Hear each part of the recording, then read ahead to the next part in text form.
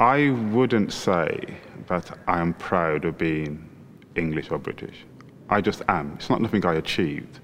I don't even say I'm proud of being black. I just am. I didn't achieve being black. I wasn't in my mother's womb saying, you know, I want to be black or I want to be English. I just happened to be born here, and I happened to be born black.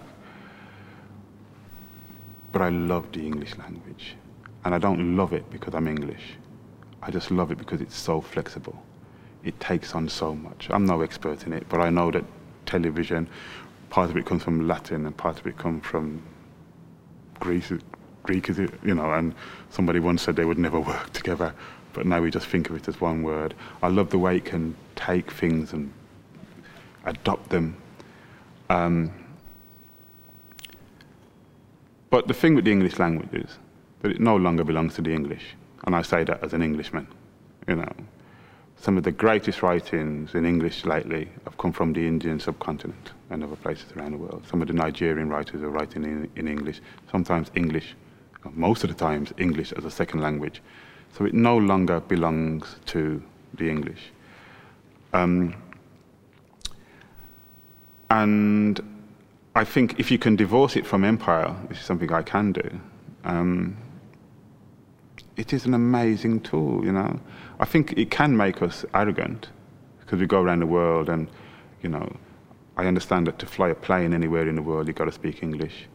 And if to work in a hotel anywhere in the world, you've got to speak English. So it's a kind of international language. So I think sometimes it makes us lazy, which is why I tried once to speak Urdu. I can speak a bit, and I'm learning Chinese now. Just to stretch myself a little bit, and you know, and in fact, learning these languages has given me a stronger appreciation of English. But I do think it makes some people lazy. No, I love the English language, and we divorce it from the empire. With the empire, I think, was brutal, and some of us had English down the barrel of a gun. We settled into Jamaica. We didn't know what our original language was. We didn't even know what our dress was. It's not like the Indian Raj where they allowed them to wear their own clothes and allowed them to carry on speaking Hindi. With the West African slaves, they completely brutalized that out of them. But, you know, you can take good things from it. I don't know that, you know. I wish I would just received it another way. But the English language, you know, I love it.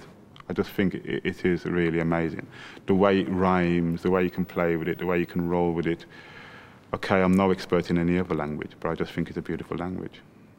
Living in multicultural Britain and being a multicultural person as I am, I can jump from one way of speaking to another.